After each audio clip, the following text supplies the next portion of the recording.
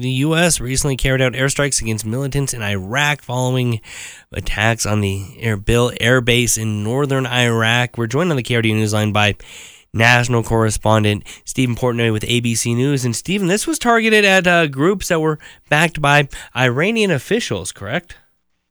Kataib Hezbollah is the name of the group, a U.S. sanctioned sponsor of terror. And this is a response to a drone strike that injured 3 Americans, one of them critically, at the Erbil air base. So on Christmas Day, President Biden ordered the Pentagon to retaliate.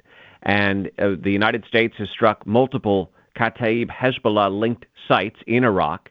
And the Pentagon says, CENTCOM says, that a number of militants were likely killed. An exact number is not known. The Iraqi prime minister has responded negatively, saying that this violates Iraqi sovereignty and is not in the interest of his country or ours. And the Iranians are now vowing a response. The American forces in the Middle East, and there are 3,500 troops in Iraq and Syria and a counter-ISIS mission, have come under about 100 attacks since October 7th. Most of them have been near misses and sort of a harassment by drones and other kinds of missiles. The bottom line is this seems to be an effort on the part of Iran to, in some way bully the United States. And the American response has been cautious and careful, not to take the bait, not to embroil the United States in a wider regional conflict directly with Iran. It is Iran-backed militias, proxies, that are carrying on these actions. And while the Pentagon response is to say that America will respond at a time and place of our choosing, it has been, circumspect in its response. This series of airstrikes is meant to send a signal to Tehran that they better quit messing around. But so far, they have not quit.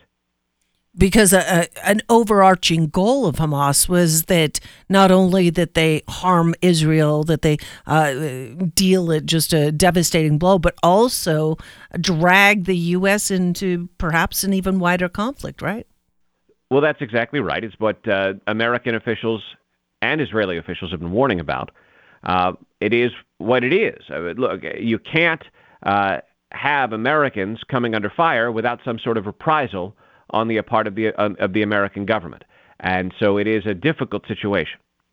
Yeah, and with this difficult situation and kind of Iraq almost being caught in the middle of it, is there any, maybe discussions amongst the leaders of Iraq who said that it's violating their sovereignty to maybe help as far as ouster some of these militant groups or to find a way to at least get them out of their territory? I don't know. It's a really good question, though, isn't it?